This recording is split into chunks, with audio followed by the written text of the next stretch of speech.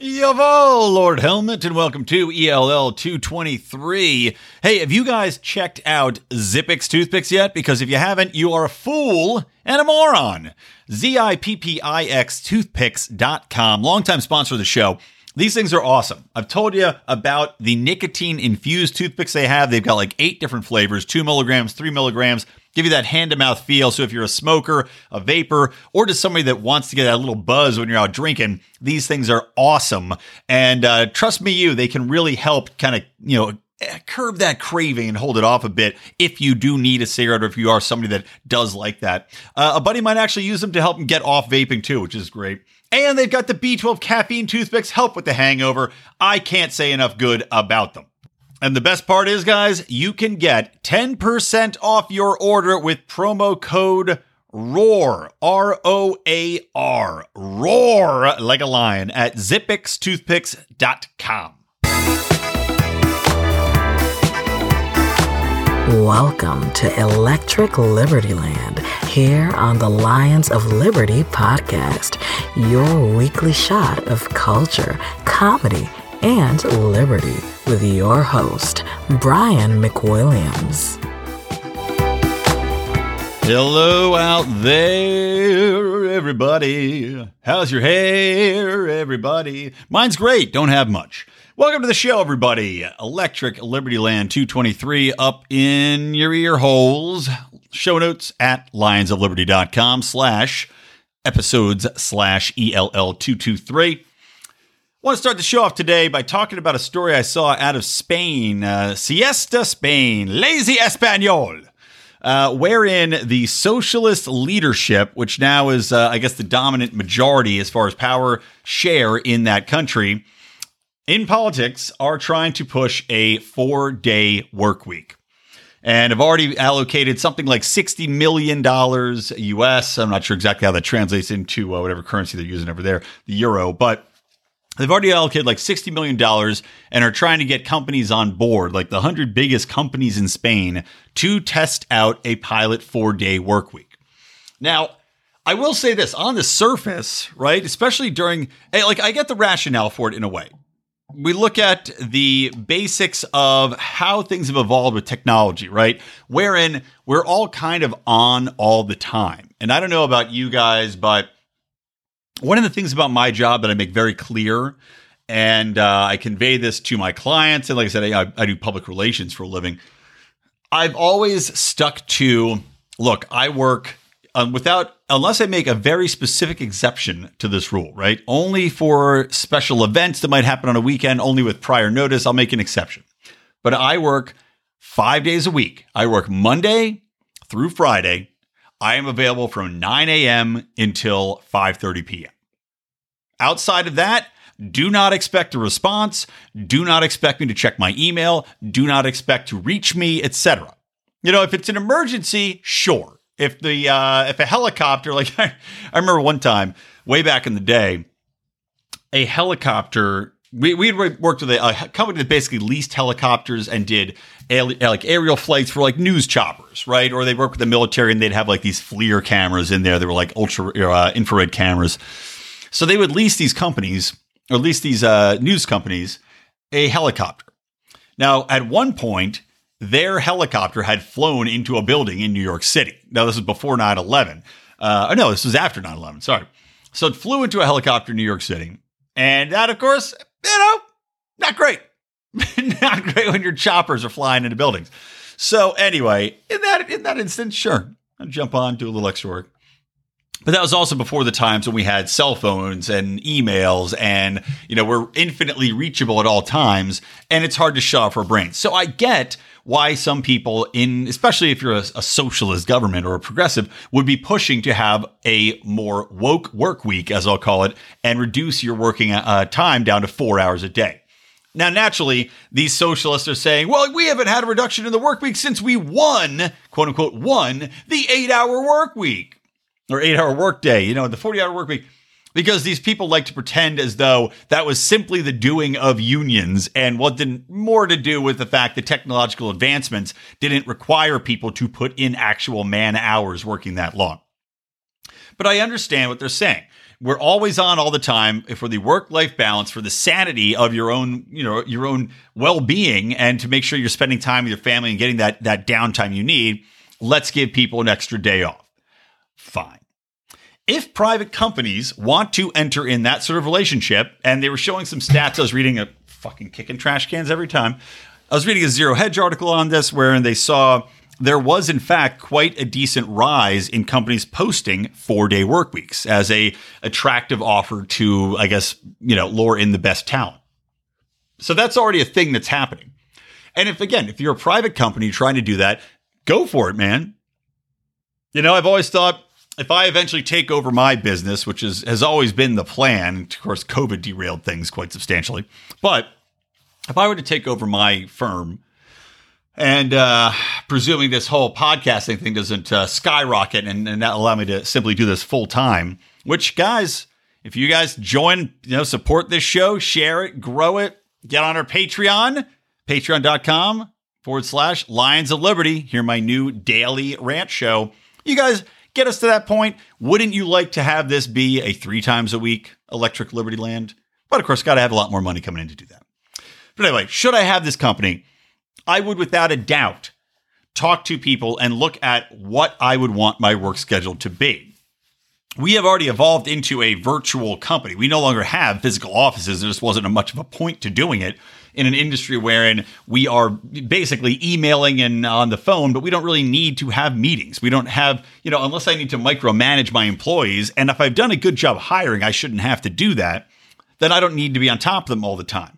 At the same time, I know how well I work, right? So, for example, my best hours in the day, like right now, I decided today to record this episode a little earlier. I'm probably going to be a little bit more coherent than I usually would be on this show, because half the time, or I'd say 90% of the time when I record ELL, it's after a full day of work when I'm already kind of tired. I'm trying to get it done so I can then, go make dinner or have time with my family. And I'm a little bit off the rails. So I work best between the hours of roughly 9:30 and noon. Then I have my lunch. I get sleepy after lunch. Probably best if I take a little napsy. Then I'm effective again, let's say 2 o'clock to 5 o'clock, right? So there's hours that I'm more effective and less effective. And even if when I was in a physical office environment, I would not be really working that hard in my down hours because I'm tired, I'm distracted, or I just didn't feel like it. I had, work smarter, not harder, but, I effectively get my job done, and I still very effectively get my job done. Something I've been complimented on by every single person that's worked with me is my effectiveness in getting the results that they want. So when we look at a 4-day work week, fine. If that's going to be more effective, if you're going to get more production out of your staff, out of your workers by going to a 4-day work week, and you have workers that are working smarter or harder in that time because they come in more refreshed. They have, let's say, maybe you do 2 days on, 1 day off, 2 days on, 1 off kind of thing. Fine. Go for it. If you're getting the production out of there that's getting a profit for your business, that is awesome.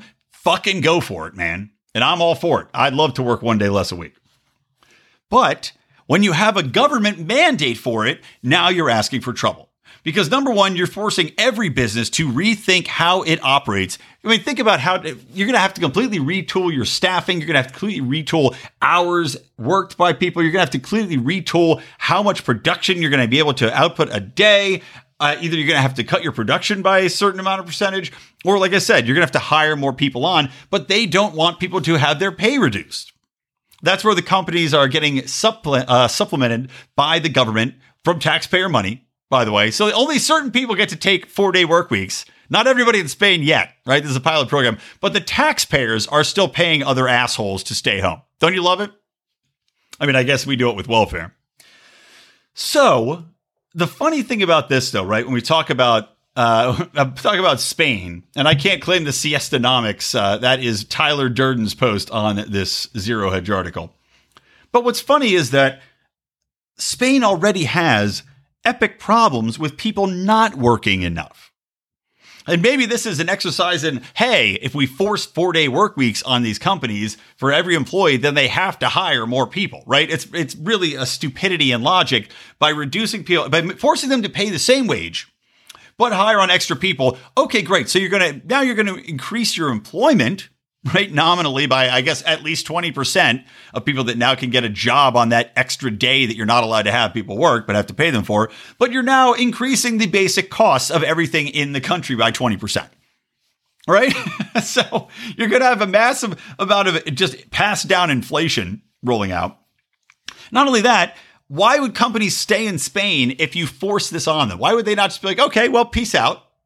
We're going to go somewhere where we can have a 5-day work week and not have to worry about paying people extra money to work less.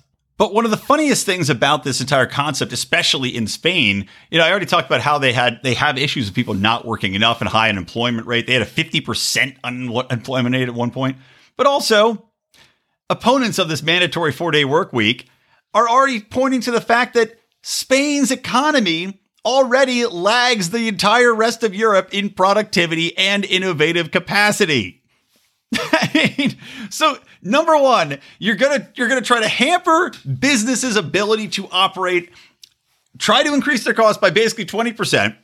Even if it's paid by the state initially, they want to try to roll this out. They want to use this as a pilot program to mandatory enforce a 4-day work week. And you're already talking about a country that is not efficient, that is falling behind the rest of Europe insofar as its production capacity and being able to compete in innovative or entrepreneurial fashions. In what world is this a good idea other than in the woke mind of a socialist dipshit who just sees equality as the number one priority above? I mean, look, profit's got to be in there, right? Because otherwise you're not going to have any jobs. You're not going to have any employment. And then everybody will be equal out of a job. Everybody equal on the breadlines once more. Like, this is just so stupid and so nonsensical. If anything, you should be looking at ways in which you can get more people employed and more gainfully and encourage more businesses to come there, encourage lower bars for entry as far as innovation, entrepreneurship, rather than trying to make it more difficult and putting your country in a far deeper hole than it already is. Because for every person that gets another job 1 day a week, you're going to have 5 businesses leave Spain to go to greener pastures where they don't have to deal with this working nonsense law that's being put into place. And thus, you're going to have far more people out of work. There is no economic sense to this proposal at all, considering the state of Spain's economy. If you were in some nation wherein you had almost full employment, right? Let's say we have a 98% employment rate. Okay, fine. I guess the 2% that aren't unemployed are probably fairly unemployable people. Maybe they're derelict, maybe they're crippled, maybe they're old, whatever they might be. Then I could at least see the argument for trying this, right? We just don't need it. We're just so great. But not when you have an economy that is non-competitive as is. Just wow. Just wow. Speaking of wowie, wow. I'm a little late to the party on this. Again, the downside to having a weekly show rather than multiple times a week. But this Dr. Leana Wen, right? The public health professor out of GWU, George Washington University, being on CNN with Chris Cuomo. Oh my God, man. I mean, it's amazing. Again, I'm not going to play the whole video. By this point, anybody out there, I guarantee, has heard it that's listening to this show. But having this health professor go on CNN, and even Chris Cuomo can't seem to believe it. He's got the face on like he smelled a fart. Like he's just like, whoa, I can't believe the stench of what I just laid out here. But this woman going out there and arguing that that freedoms are number one, basically arguing that freedoms are given to us by the government, and now the government's taken them away, that we have to keep them restricted, and otherwise there's no carrot for people to get the vaccine. Because our freedoms now have been reduced to the level where they're not simply born in you, right? Every man doesn't have a right to be free, doesn't have a right to travel, to partake in commerce, to feed their family. No. According to Dr. Wen, now these are carrots. Every freedom is a carrot. Fucking the government is Peter Rabbit coming in, sneaking away your carrots in the middle of the night and pissing off your farmer. Was it Farmer Brown? I can't remember. You'd think I'd know more about my Peter Rabbit, considering I've got a small child at home. Soon enough, folks. But anyway, old fucking Farmer Brown will get pissed off. We're the Farmer Brown of the situation, running out, trying to protect our goddamn freedom carrots from the government rabbits coming in and stealing them in the night. And this bitch is arguing that that is right, that that is just, that this is the right way forward for government, because if they just allow us to go outside like we have been, well, how are they going to hold it over our heads to force us into mandatory vaccinations, to force us into downloading a vaccine passport, to force us into staying away from our loved ones, into not burying our relatives, into keeping our children out of school? I mean, there's got to be a strong arm tactic the government can use outside of the monopoly on violence they already have, outside of the taxes that are unconstitutionally imposed on us, outside of all the burdens they put upon our businesses. I mean, this is just insane. The level, for somebody to get to this level where they can say this out loud, is beyond disturbing. That's the most disturbing thing about this. Not that somebody thinks this, because we already know they are. We already know virtually everybody in government that is on the left has already thought this. And I'm sure plenty of people on the right too, just the power-hungry elites, have all thought this. They know what they've been doing. They know the conditioning process that has been undertaken during COVID. And that, again, if polls are to be believed, you know, something like 60+% of Americans think that there should be a mandatory vaccine passport. I personally don't believe that fucking poll more than I believe Putin was once again voted the sexiest man in Russia, a poll he wins every year. But for people to be brazenly talking about this as though it's common knowledge, common sense, that we have to keep these fucking carrots out here so that we can dangle them in front of the donkey is just twisted.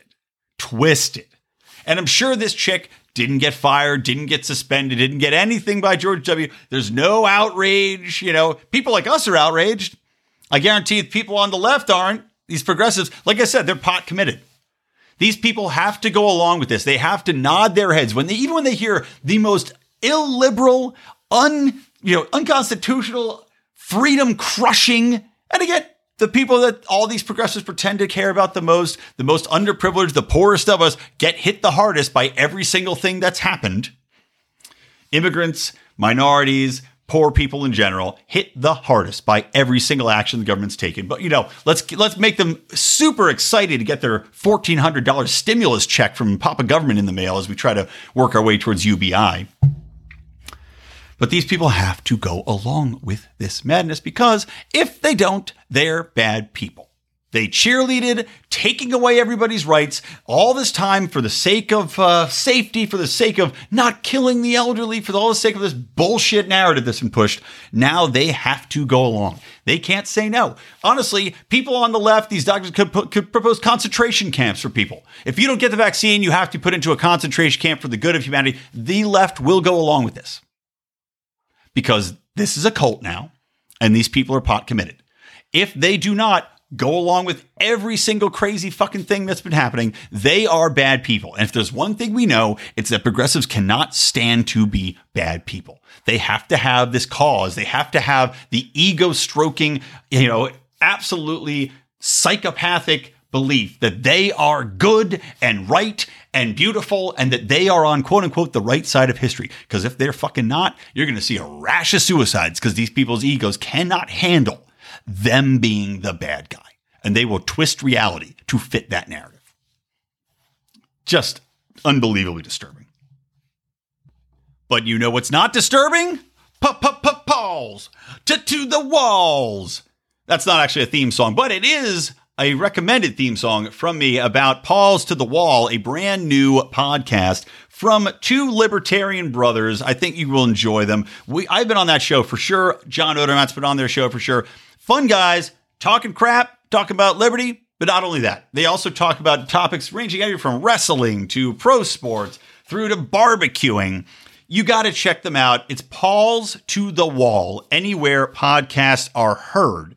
And you can hear Mike and Nick talk to other leaders in the libertarian movement as well. Of course, he has that on Pete Quinones. They have had on, I believe, Jason Stapleton. I wish I had my notes in front of me. They've had on, let's say, I don't know, Scott Horton. No, it's coming back to me. Scott Horton. They've also had Gene Epstein, who, of course, famously referred to me as the Lions of Liberty's alternative host. Still have never forgiven Gene Epstein, never will forgive Gene Epstein for that slight against me. Anyway, check them out, guys. Paul's To the Wall, anywhere podcasts are heard. Love these guys. Give them a listen. Okay, coming back in the show. One thing, just talking about the COVID stuff real quick, and then I'll move on to some other things. But, I've heard these vaccines now, and the way in which they're speaking about the vaccinations, because Fauci's out there, right, bullshitting that there's a million variants and that we always have to have our masks on and we have to have constant vaccinations because of these variants. And they're describing COVID-19 vaccinations likened to, quote, software updates to your body. Right? This is how they're preaching these things. Now, that's ridiculous because that basically sets the stage, just like what you have with software, just like your goddamn Apple notifications, your stupid iOS every 3 weeks pings you, new update. All that does is make you basically bought into a system wherein you are agreeing, at least intellectually agreeing, on the premise that you must get vaccinations from now through eternity. Whatever they might be, you need to get it. Otherwise, you are now presenting yourself as a danger to society. And should these vaccination passports come to fruition, you will now be restricted from doing anything and everything unless you get your mandated update. Now, who wins from this? Well, obviously the government does, government control. And this is one more argument for them to have the passports because they're going to say, well, how will we know if people have the most up-to-date vaccinations if they don't have their passport ready? I mean, we can't have people walking around with a 1-month-old vaccination. What if a new variant comes in? Which basically, in the same line of thinking, shouldn't we just always go out in the brand new, best possible combat armor that they have on the marketplace? We can't go out in that kind of Kevlar. What if somebody shoots you from across the street? What if a bird flies into your head too hard? Make sure you're updated on your armor. It's ridiculous. It's absolutely patently ridiculous, especially when Rand Paul's been awesome. You know what? I'm going to give Rand Paul 2 Pauluses, one for this one and one for the next topic we're getting into. So Rand, you get a Paulus for number one, calling out Fauci on his unbelievably transparent bullshit on how we always have to be afraid of different variants and how somehow the vaccines wouldn't work on any of these variants, right? Because Rand Paul also just owned him in a fantastic post in which Rand Paul, quote unquote, pages Dr. Fauci on Twitter with this lovely slam dunk. Here's what Rand Paul said on Twitter. Paging Dr. Fauci, please end the mask theater now that CDC admits evidence that the vaccinated do not carry the virus.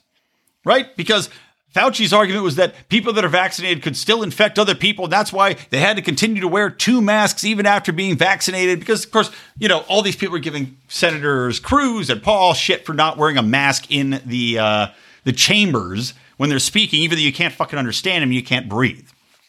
So I loved Rand Paul slamming him after they had that big back and forth over variants, over Fauci continuing to push wearing masks to people that don't need them or have been vaccinated. Just absurd. I'd also argue that if people you should be able to get tested. And if you get tested and you have antibodies, that means you already had COVID anyway. And we've shown that the infection rates to get another variant or get COVID again are almost zero after you've already had it. So you should also be able to get some sort of little sticker. You can put it on your shirt, just like or the Jewish Star illustrated by the Kentucky LP. Which, by the way, I can't remember if I talked about this on the last show or maybe I did it in my daily rants. It's all blurring together now because I'm doing the daily rants, but I'll say it again. While you could fault the Holocaust comparison as being maybe a lazy comparison, it certainly got a reaction out of people, and I don't really have a problem with them doing it. Because, as I've said before, you know what, I did talk, was it on my daily rant? Anyway, it's similar to the Gina Carano thing in that, when you look at the steps being taken here, you look at the authoritarian nature of mandating everybody share their health information, that you have papers, please, to show, to exit, to enter anywhere, to travel. That is, I'm sorry, very much in the vein of the authoritarian methods that were used by the Nazis. So while it might be an easy or lazy comparison, some people could say, it is not an incorrect comparison. We are talking about the road to totalitarianism, the road to authoritarian governments, the road to this massive big brother state, which we've already seen how far down the road we've come. So are you saying that it's somehow out of bounds to make a comparison to what is legitimately a real fear in this country? We're seeing political violence. We're seeing the Democrats currently try to wield their razor thin majority, right? Razor thin in the House and the Senate to push through radical proposals, radical rewritings of how we operate our basic voting rights, trying to push through massive changes in far as how people are interacting, how, pushing equity, putting trillions of dollars in spending bills on, putting massive infrastructure plans through on what is literally the smallest possible way in which they can get them forward. Have to suspend some parliamentarian just so they can suspend 2 more filibusters. So they're going to push through 2 more fucking massive pieces of shit on us, which do threaten to upend America's having the reserve currency in the world, by the way. We're seeing these people use this slight bit of power to push forward massive, just structural changes to our society, to our economy, to our schooling, to the way in which race and class are handled. This is insanity. And they are not hesitating to do it. So yeah, we're on the fucking precipice. And I don't think comparing it, seeing the terror, seeing the tyranny of the majority and how it played out in fucking Germany, this is not an accurate comparison. Anyway, getting back to Rand Paul. So that was one. Good job. So, and again, this entire concept of having to get fucking vaccinated regularly, software updates. Who wins? Pharmaceutical companies. They make out like bandits. I'll tell you that much. If you have to now get a vaccine every, 3 months to update your quote unquote body software, and if it's for fucking something as non-threatening as COVID, which, to remind everybody, has a 99% plus survival rate for anybody under the age of 65. What else are they going to say we have to get these things for? We're going to be a society inoculated nonstop for everything. And, when you have that kind of mass inoculation platform in place, that's where you really do get into a massively dangerous criteria where they're requiring people to put stuff into their bodies, which maybe they're going to test it. Maybe it'll be safe for a lot of the people. But are you telling me that for a lot of these diseases, you're not going to have some adverse reaction if you're constantly pumping people full of drugs, either in our basic immunology, in the way in which our immune system reacts, in our DNA, in ways in which people may have certain reactions to a combination of drugs being constantly pumped into them, viruses and drugs created in labs? Yeah, don't we invite more chance that something is going to mutate and get out that's far more dangerous than what we're trying to inoculate ourselves against? Like with what could or could not have come out of the Wuhan laboratory? But no, let's go ahead and keep on going down this path, right? Full speed ahead. Brave New World. Thanks, Aldous Huxley. Okay. Moving on to the second thing I talked about, let's talk about this fucking corporate bullshit getting involved with Georgia's voting law. Because I'll give Rand Paul his second Paulus for stepping up and threatening Major League Baseball's antitrust exemption, as well as just talking about how these corporations getting involved in politics to this extent, there should be repercussions. If you're going to get involved in the ways in which, and again, I'm all for government staying out of private businesses, but when we have private businesses, well, quote unquote private businesses, and the NFL and MLB only says we know they're intertwined with governments, and Delta and United Airlines, which are getting massive subsidies and massive bailouts. These are very much entwined with government. When you have these companies fucking virtue signaling and trying to influence the ways in which politics play out to this blatant extent, I don't have a fucking problem with the people that are pushing through these bills fighting back. I really don't. Companies should stay the fuck out of politics. And the argument can be made for sure that these companies are adopting this wokeism because they know it aids them at the end of the day. They know that, for example, MLB. Now, they are bleeding people already. We already have sports, and this is where I'm a little bit perplexed by it. But we have these companies that are already bleeding viewers because of the woke bullshit that they had taken on, right? I basically have stopped watching the NBA. I always thought the NBA was a little bit boring. I don't really enjoy watching it. I find it to be an aggravating display of nobody playing any fucking defense, and then an absolutely agonizing end of the game with all the fouling and everything else. I just find it to be boring as fuck. But once they adopted the BLM bullshit where everybody's wearing fucking slogans on their goddamn jerseys, where they're walking off the court and boycotting when somebody gets shot by the cops who had fucking fought through 6 people and had been there trying to rape his ex-girlfriend. Yeah, you know what? I'm not going to watch anymore. Period. Even though the 76ers, I'm a Philly fan, the 76ers are playing well, I have zero interest in watching. Maybe I'll watch the playoffs. Major League Baseball, already kind of boring, but I like the Phillies this year. I think they have a good chance. Seeing this shit makes me not want to watch baseball anymore. Because frankly, I don't watch baseball to get preached to about politics, nor do I want to. It's an escape. And the vast majority of people find that same exact allure to these sports, and they are going to walk away. So for Major League Baseball to fucking show their wokeness by pulling the goddamn All-Star game out of Atlanta's stadium is just pandering to the point. And also, let me just say this. I've reviewed some of the Georgia law here. I've looked over this voting law. Number one, when it first got released, it actually was stated as expanding access to voting places. What the Biden administration has said about it has the Washington Post has come out. The very left-leaning Washington Post has said this is bullshit. None of what they're saying is true. They're not closing polling locations. It doesn't make it doesn't make voting harder in any way. All of this is just Democratic talking points, progressive talking points, saying that it's racist, saying that it'll restrict things. And it's parroted immediately by the imbeciles of the world who never read anything. And now we have Major League Baseball and Delta and Coca-Cola and all of these other companies jumping on and saying that this is racist and it denies access, even though 70+% of Americans want voter ID. Why? Because it's fucking logical. That's it.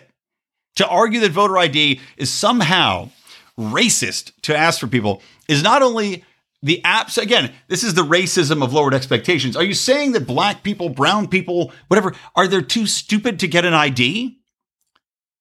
I mean, there was something they did back in 2016 where they went around in Harlem and they're asking people, do you think it's racist to ask for ID? And every single person, these are all black people in Harlem, one of the blackest places in the world. Every one of these people said, no, it's not racist. Everybody I know has ID. They go, is it hard to get ID? No. Why would it be difficult to get ID? What, you fill out a paper, you go to an office, you can take the bus to get there. You can walk there. There's plenty of them. It's not, how stupid do you think we are? How low is your opinion of black people, of Mexican people, of, whatever, Latin American people, of Indian people, whatever they might be? How low is your standard? How low is your expectation for how intelligent we are? How our basic ability to get a simple task done, that you think this would be a hindrance to our everyday lives? And they're saying, everybody I know has ID. Of course they do. No fucking shit they have ID. You need ID for almost everything in your daily life, to drive a car, to get a beer, to fucking book an airline flight. They're saying it's even hilarious because you need ID to get into Major League Baseball games half the time. For these expensive seats, you have to show your ID with your ticket, or you need to put in your personal information to buy the ticket. It's just the number, and of course airlines, give me a fucking break. The number of times that they restrict your ability to do whatever because you need ID it's too many to even list. It would take you 15 hours. But they're saying voting is too hard. I don't need to go off on this too long. It's insane. But I like that the GOP is finally pushing back and saying, okay, fuck you. You're going to get involved with politics. We're going to get involved in pushing back and taking away the government subsidies that we're gifting you. They have ways of fighting back and they should use them. I'm against all subsidies anyway. Good. Take away their antitrust exemption. Let's get some more leagues in baseball here. Take away the NFL's nonprofit status. All of it. In the meantime, I hope that Coke does get boycotted. I hope MLB does get boycotted. I hope fucking Delta does get boycotted. I hope all of these people take a nice shot in the chin. Now, Delta being an airline, I'm sure will just get bailed out again, especially with the Democrats in control, but still. I'd like to see it. I want these people to get smacked upside the head. I want them to shut the fuck up and stay out of politics. Go fly people from one place to another place. Thank you. I don't need to be preached to. Come hit a ball with a stick. Thank you. I don't need to be preached to. Hey, make sugar water that fucking kills more people than are going to lose access to their voting rights by virtue of drinking your fucking poison water and getting diabetes, Coke. Shut the fuck up, make your sugar water, and stay out of politics. Now, I will acknowledge, though, all this wokeness, one you're seeing for corporations, because it does not make to me a lot of financial sense. It makes it, considering, I'd say the vast majority of people that drink Coca-Cola are probably people that are not on the woke left. People that are on the woke left typically probably live in a lot of the coastal cities or big cities wherein you're far more enticed to not be a big fat shit drinking a lot of sugary sodas, right? Or probably not the people that are sitting around buying the Walmart 32 packs. Because people in cities tend to embrace that, that healthy woke lifestyle. Okay, we're going to eat vegan. We're going to drink a fancy tea. I don't drink that soda. I'm going to drink Stewart's or some other fucking Brooklyn hipster brand of soda. If I'm going to be chunky and get diabetes, I'm going to do it in a beanie, damn it. Those assholes. So Coke or MLB or NFL or any of these other companies, they're ostracizing their base. They're not ostracizing the woke. So why would they adopt the wokeness? And you'd say, okay, is it because they believe that their base is just going to stick with them no matter what? So that by virtue signaling to the wokesters, they're actually taking the path of least resistance. I mean, thus far, it certainly seems that that is the case. We have not seen, sports leagues, you've seen a decline in viewership. And they're going to have to fucking knock this shit off. I have to think. But the question remains, is Coke going to see a financial impact from this? Will leftists go out and buy more Coke because Coke came out as woke, right? Or will they continue to drink their fucking teas and drink their lattes and ignore fatty soda shit and all these other products, but just go, oh, good job. Good job, Coke. I'm a big fan of yours on Twitter. I'll retweet anything that says don't boycott you. And I'll say boycott whatever guy's not against the voting law. I'm very curious to see if the GOP can actually organize boycotts, if these people, if their base will in fact give them a financial comeuppance. I mean, it's also something that, I was listening to David, part of the problem. He raised a good point in that, you also look at the ways in which these corporations have globbed on to the left talking points. And how, and I think there's a fair, if we're going to believe that they're sophisticated enough to come up with this on a large scale corporate perspective, and I don't know, maybe this is getting a little bit too into conspiracy theory, but let's say they've got strategists in there that they say, yeah, you know what, if we adopt this corporate bullshit and try to woke it up, right, woke corporatism, well, then we're basically placating the assholes that were calling for corporate reform before. Fair enough. I mean, look, you've got big pharma out there, and all the wokesters are now big fans of pharma. They're the ones that are pushing for vaccines when they were trying to attack big pharma before for making shit too expensive, for gouging the consumer. Well, they've certainly shut the fuck up.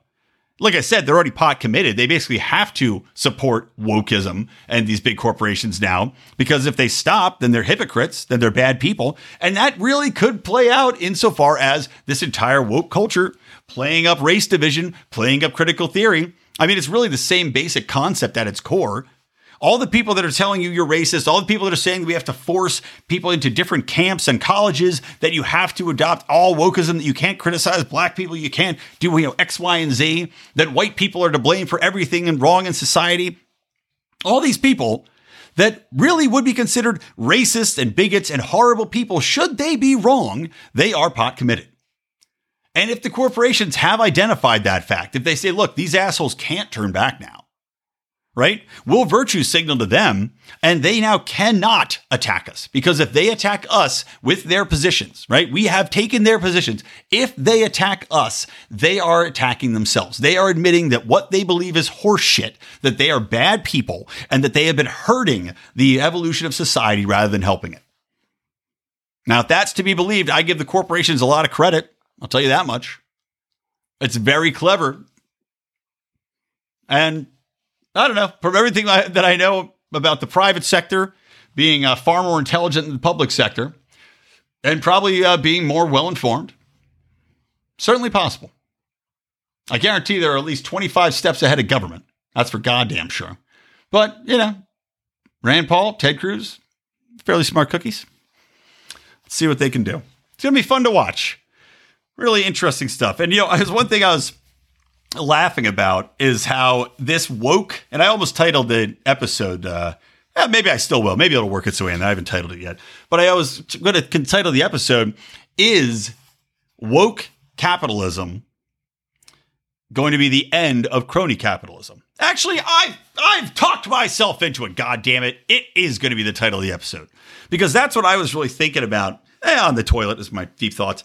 I was thinking about how this really could, if the Republicans, if the GOP get their shit together, if there's enough momentum from, the public on this, crony capitalism might actually be the thing that's on the block here. Because if they can start to roll back the subsidies, roll back the assistance, roll back the trust suits, all that shit opens these companies back up to having to operate legitimately in the free market. No longer pets of government, no longer hand in hand with lobbyists. That would be a fantastic outcome from them playing their woke cards a little bit too hard. It's going to be fun to watch. All right, what's next? One thing I wanted to talk about, we haven't talked a lot about foreign policy issues on the show in a little while because basically there's been too much going on domestically. But I do want to talk about this Quad, right? They're calling it the Quad, which is basically a fucking Asian NATO that the U.S. is trying to form with Australia, Japan. Who else is in it? India, right? So Australia, India, Japan, and the United States. They are trying to contain China, right? Very much hearkening back to how NATO was established to contain Russia. But basically now getting us into a very dangerous situation. I already oppose NATO. You guys know this. I'm sure all of you agree that NATO is nothing more than a provocative tool in which to try to lure us into another fucking world war. By virtue of all the alliances we have there, poking the bear that is Russia that doesn't need to be contained. Russia is a paper tiger. Right? Their economy is nothing compared to ours. It's not a threat. Their fucking military is not a threat to ours, other than the fact that they have nuclear weapons that can take us out. So why are we poking that bear? They're not a threat there. The countries in that region are perfectly fine on their own. Let's leave it be. But of course, no, Joe Biden, being a war hawk, has decided that they need to double down in their opposition to China, right? Trump was supposed to be antagonistic towards China, and people were upset about that. But no, Joe Biden comes in and ratchets that up because now, and look, I'm not saying that China is not a threat. I'm not saying that China doesn't need to have changes and that they are. I'm not saying there's some sort of saintly entity. I do think, in fact, that China is dangerous to Taiwan for sure. And we're already seeing how dangerous they were to Hong Kong in how they've completely, China's basically ruining Hong Kong. It is no longer going to be an economic hub. They've destroyed it. It's going to be a Japanese or a Chinese production hub. It's no longer going to be a point of massive commerce because they're restricting the trade, free speech, and everything else. They just arrested and I think sent to jail 4 quote unquote democracy advocates in Hong Kong. And this is, of course, after they had promised to basically allow them to be a somewhat autonomous zone with their own laws that would encourage commerce. So China is not a good faith actor at this point in time. But I still don't see a reason we need to formalize an entity of giant countries that have nuclear arms to oppose China.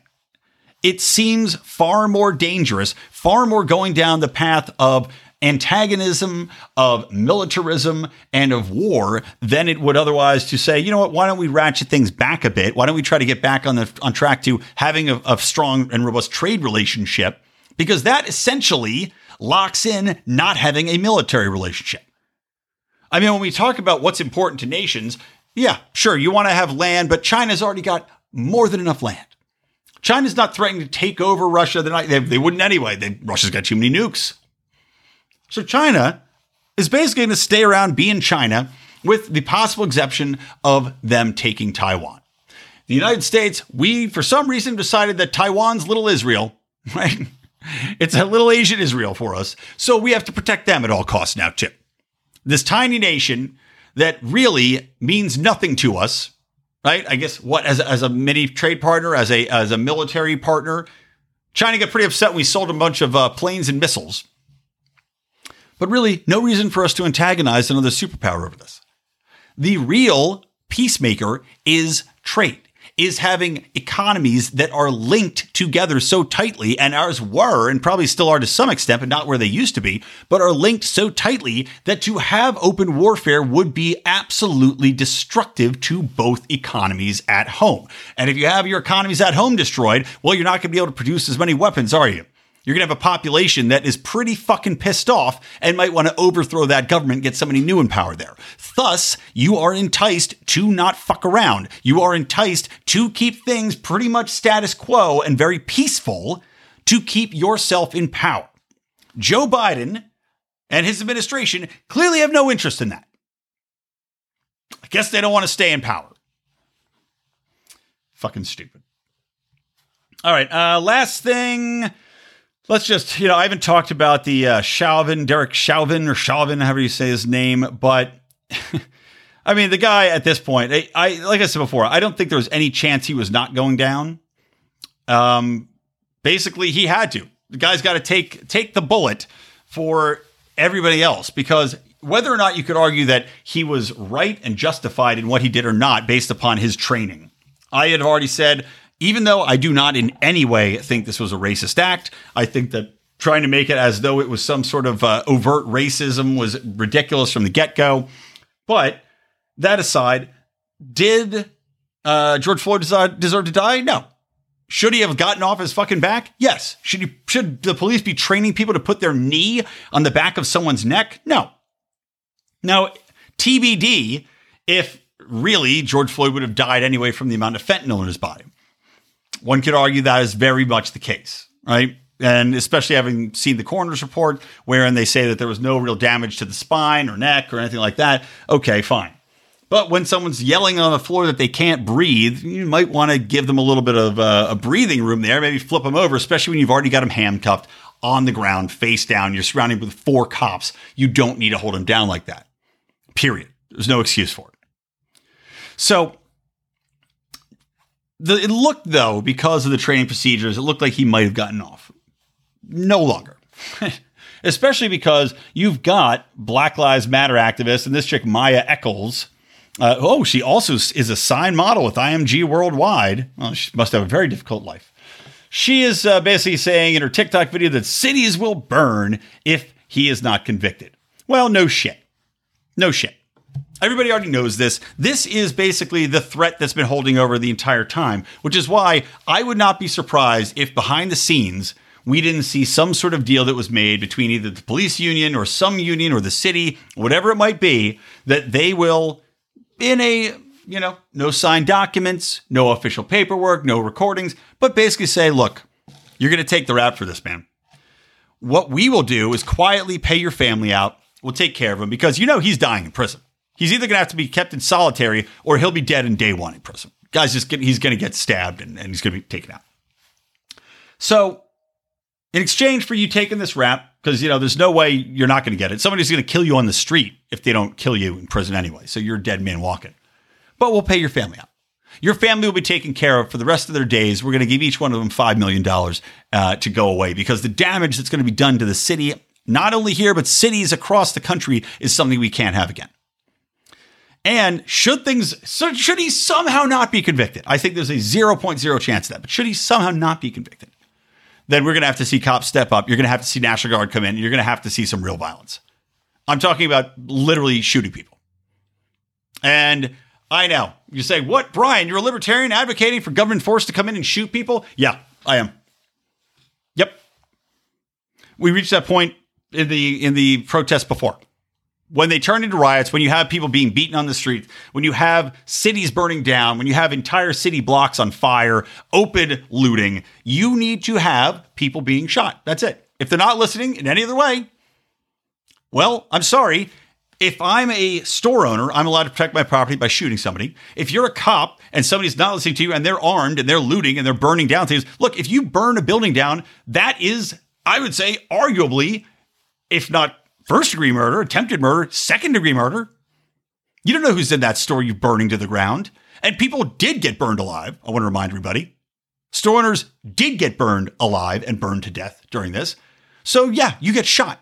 You can't just go around burning fucking shit down, carrying guns in streets, mugging people, shooting people, as the case in Chaz Chop. You can't do it. You need to have order. Period. And when it reaches that point, yeah, come on in, government. Let's go. Shoot some fucking people. Restore order now. It's done. If it was a protest of people against the government, I'd have a very different opinion. But when you have people on people, when you have innocent people being just beaten, their fucking entire livelihoods destroyed for the sake of racism, nope. Get your gun out. So anyway, yeah, Derek Chauvin's going down for sure, 100%. So take it to the bank. I don't know if there's any betting odds you can get. It's got to be minus 70,000, but go ahead and put your life savings on it because dude's going to jail. All right, that's it, guys. Wow, it's a little bit shorter episode today. You know what? Yeah, that's it. Those are all the things I had to talk about. So we'll wrap it up here, guys. I want to remind you about Lorenzotti Italy, by the way. Great coffee from friends of the show, longtime supporters. Check them out. They not only have fantastic coffee, they went over to Italy. They found the beans, right? These are the greatest espresso beans that you can have. I don't even make espresso with it, though. I just make regular coffee with it. But it's damn good, damn rich. And yeah, check them out. You can use promo code ROAR to get 10% off of your order. But also, if you're interested in starting a coffee house, these guys help you out. They're entrepreneurs that look to not only provide excellent coffee, but also if you're an entrepreneur, you want to open up a coffee shop, you have a restaurant, you're looking to lease some equipment, get yourself a nice espresso cappuccino machine in there, these guys can help you out. So check them out. Lorenzotti Italy, lorenzotti.coffee. Right? That is the website, Lorenzotti Italy, and lorenzotti.coffee is the website to check them out. Again, use that promo code ROAR to get 10% off. All right, that's going to do it, guys. Remember, Mark Claire on Mondays with the flagship Lions of Liberty show. Me every Wednesday, rocking your ear holes to the sweet sounds of Liberty jazz. Let's keep it operative. It's the gayest thing I've ever fucking said in my life. Jesus. All right, well, if you see me at PorcFest, feel free to come up and flick me right in the dick for that one. Because I think we are going to PorcFest, by the way. We're working out the logistics of that. But I think we will probably be there Friday and Saturday at PorcFest. And we're just trying to work out where we're going to set it. If we're going to get a tent, if we're going to get a beer pong set up there. I might try to hit up Matt Kibbe. I've heard he has a lot of space. Maybe, I don't know, we maybe talk to punk rock libertarians, see if they want to go jointsies, go into twosies on a tent. It's a huge fucking pain in the ass when none of us are anywhere close to PorcFest trying to get the goddamn logistics worked out. But anyway, Dennis over there is doing an awesome job. So anyway, if you're at PorcFest, we should see you. I'm off topic. All right, back on topic. Listen to Finding Freedom with John Odermatt on Fridays. He just did an awesome show, by the way. So if you want to go back, he had an interview about these two Navy SEALs convicted of basically raping and murdering a girl. But it's like this story is like twisting and turning. And there's a documentary you can watch that's out now. Really fascinating. I think the guy's JD. I want to say JD Steele, but I'm making that up. Anyway, check it out. Great show. And that's it. Like the show, share the show, please, guys. If you can, give us a 5-star review, and please share the show. Tell people about it. It is the best way for us to grow. We're busted humps over here to give you guys some awesome content, and we're really trying to break out this year. Like I said, we're trying to get to the next level wherein we can give you more show. We can really designate a lot of our time and take away from having to do 9-to-5 jobs and focus on doing a lot more with the podcast, getting more video stuff in, and yes, even getting a animated cartoon of Do Nothing Man finished. We're looking into that. We think this year it is possible for us to do that, but we need your help. So go to patreon.com/Lions of Liberty. Get in there, get my daily rants, listen to the Do Nothing Mans, listen to Conspiracy Corners, listen to Degenerate Gamblers, and all that good shit. Okay, enough pitching? Okay, good night. And good luck from me, Brian McWilliams, from the Lions of Liberty and from Electric Liberty Land. Always stay plugged into Liberty.